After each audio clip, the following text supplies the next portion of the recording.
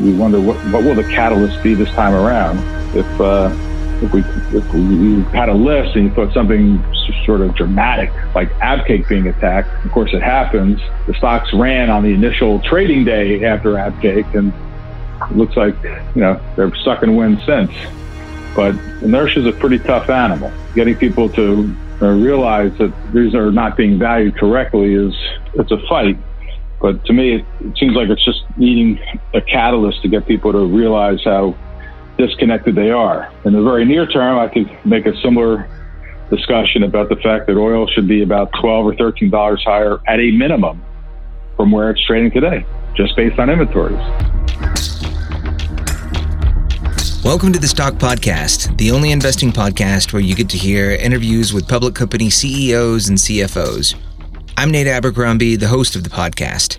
And in this episode, well, it's one of those special cases where we don't have a CEO or CFO, but given the recent developments out of the Middle East, so I'm talking about the attacks on the Abqaiq processing facility in Saudi Arabia, I thought it'd be really interesting to have an episode where we could talk about global oil supply and spare capacity.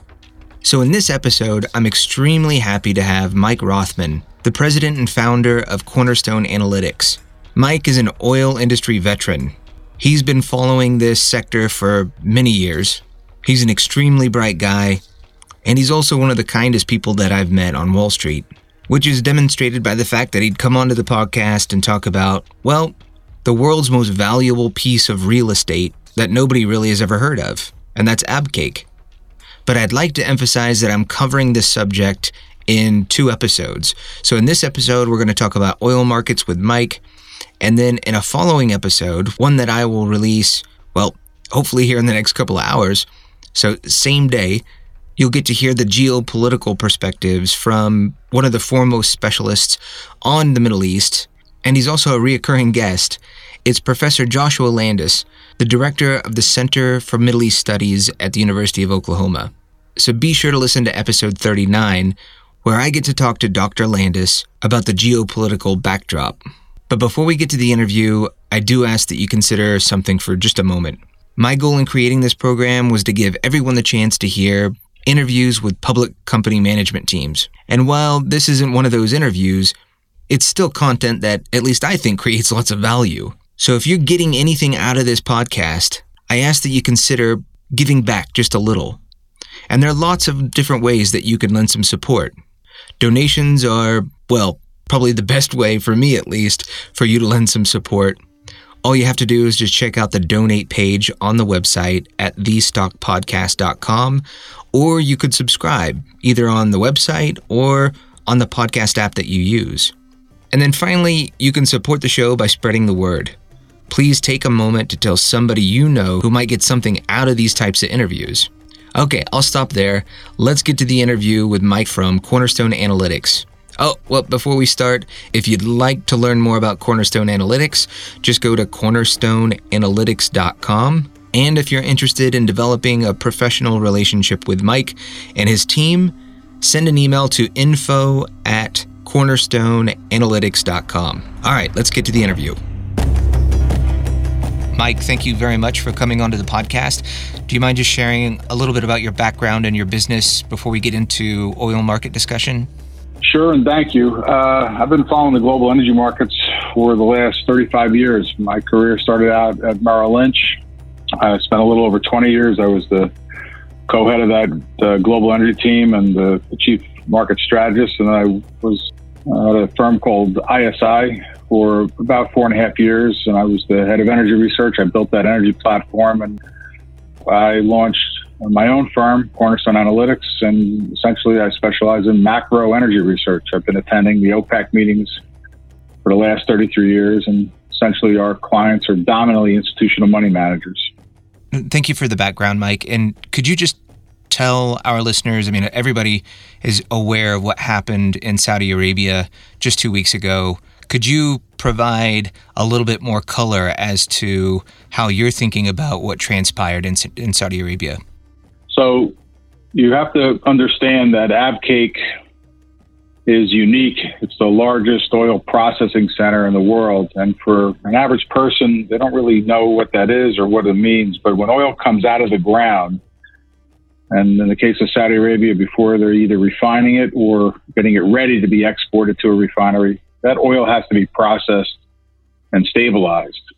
And without that facility, essentially the oil is of no use to anybody. So when we talk about oil market choke points, and for decades people have heard about the Straits of Hormuz, or they've heard about the Straits of Malacca, the Bosphorus Straits, etc. No one really spent time thinking about the fact that Abqaiq, as this enormous processing facility, as being one of those potential choke points. And the antagonism between Saudi Arabia and not just Iran, but a number of other countries, whether you're talking about Qatar, Bahrain, Jordan, Syria, Iraq, Yemen, Sudan. What about this potential backlash of Saudi oil facilities becoming targeted, because that is the lifeblood of their economy? And over the last year, there's been a number of attacks on other facilities. The East-West pipeline, which is the single largest conduit to move oil literally from the east to the west of the country out to, for instance, Yanbu, exported on the Red Sea, was attacked this past summer. And it wasn't just a simple pipeline attack. It was an attack on the two pumping stations, which ended up making the line inoperable. The Shaiba oil field was attacked earlier this year. There's been attack on gas processing centers, etc. And the Saudis fortified the security measures at Abqaiq after an attempted truck bomb attack in 2006. And again, for the average person, they wouldn't have really focused on this, but a truck with explosives drove through a perimeter fence, and it did detonate, except that the truck was traveling so fast that the target of the bomb, which was this really critical manifold, didn't get taken out because the truck passed the manifold before it exploded. Had that happened, we would have had this conversation 13 years ago.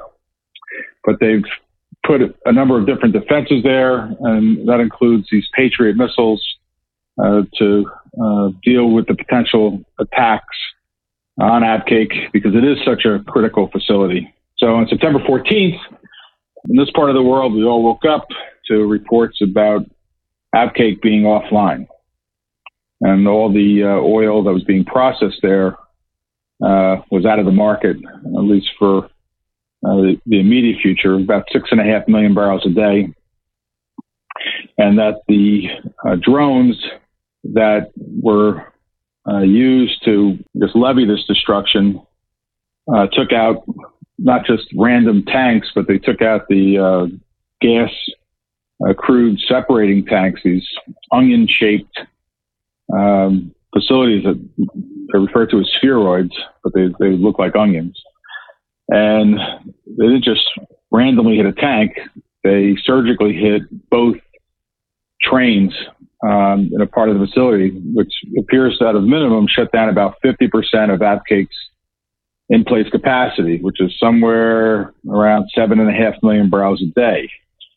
And for the oil markets, that volume of crude, which is about 6% of the global supply, rivaled the two other huge losses we've seen over the last 40 years. The 1979 Iranian oil worker strike, which took out in November 79 about 4.5 million barrels a day. It's around I think about 7% of world oil supply at the time. And then when Iraq invaded Kuwait, we lost 4.2 million barrels a day of exports overnight, which is about 6.5% of world supply. The reaction, interestingly enough, in all three cases is similar. At the beginning, it was pretty muted. We had a relatively mild reaction early on. In the case of the 79 Iranian oil worker strike and then Iraq's invasion of Kuwait, eventually oil prices doubled. But for, again, the average person who's thinking about this, There have been a number of press reports suggesting that operations would be normalized within a couple of weeks. The Saudis have done everything to try to convince people that they'll be able to brush this off and keep flows normal. In fact, the reports that have been out even this week suggested by next week they'll have operations normalized. And of course, the problem is that this seems much more fiction than not. The facilities that were damaged, talking with people in the industry, are likely to require months to complete repairs as opposed to weeks. And in many regards, you can understand why many people are interested in trying to see this play down, because all models of the world economy are built on this two variable model, interest rates and oil prices. And they both have negative coefficients, meaning a higher oil price is a negative for the world economy. So as we talk about this over the course of the podcast and any other specific questions, the sense that we're getting here is that Saudi Arabia is, for the nearer term, likely to bleed out its own inventories to try to keep exports somewhere near normal. They're going to cut their own refinery runs. They operate 8 refineries domestically. They run about 2.9 million barrels a day of crude through those refineries. They've already indicated they're going to cut those run rates by almost 1 million a day. That seems to be aimed at freeing up crude so they can meet customer obligations. And there's been a couple indications that they've gone to other countries and asked for crude. In fact, last week, they approached Iraq and asked for oil, roughly 20 million barrels. It was denied very quickly, except, again, indications that we consider reliable were very clear that they did, in fact, ask for that oil. There's another report on the wire service that came out this afternoon. They were doing this podcast, that the Aramco trading arm is seeking crude from other countries. And this actually makes much more sense, because the loss of capacity for now at Abqaiq means that their ability to produce oil at the rate they were prior to the attacks is simply not there. And most people don't realize that selling oil out of inventory is actually counted as production for OPEC. Back in 1983, when the cartel first had quotas, they were very clear that if you sell oil out of storage, that gets counted as your production. And we saw this last November. Saudi production was up at 11.1 million a day, but actual wellhead flows were about 10.6. They had sold about 15 to 17 million barrels of oil out of inventory that month. So it gets picked up over the course of 30 days as 500,000 barrels a day of production. And the average person doesn't really know that. It's not a well-discussed situation. But the fact is there is an evident loss of production capacity. And because the sense we're getting is that this is really something which is going to take months to repair, there are a lot of unanswered questions about what does this really do to the oil balance. We were already scheduled to see inventories globally drop pretty heavily in the fourth quarter. Oil demand has a very seasonal pattern. The peak in the course of the year is in the fourth period. The bottom in demand tends to be the first quarter. Then you can look over 10 years or 7 years, but it's a very pronounced pattern. So we're going into the fourth quarter of the year when oil demand typically sees a very sharp and seasonal rise. It was, by almost any calculation we ran, going to produce a significant draw on global oil inventories to begin with. Now we're talking about some loss of Saudi capacity, so we're estimating, which would add to the potential drawdown. And if I was the 30th or 40th analyst talking about the fact that this was going to happen, it wouldn't be all that exciting, except that most people are really going the other route, thinking that we're likely oversupplied and that the Saudi flows are going to normalize and everything's going to be fine. I'm not sure if that's because they want that to be the case so that we don't have pressure develop on the world economy, but the data seems pretty compelling that we're going to see oil supply squeezed. And all analysis of supply and demand. If you'd like to continue listening to this interview, you'll need to become a member. To become a member, just visit thestockpodcast.com. Members have access to all full-length episodes, and depending on the membership that you purchase, you can even have access to the transcripts. So just go to the website, thestockpodcast.com, and click membership at the top. Also, if you really enjoyed the music, you should check out Danheim. That's Danheim. Mike at Danheim gave me permission to use the music for the podcast, and so a huge thanks to Danheim. And with that, take care and good luck with your portfolio.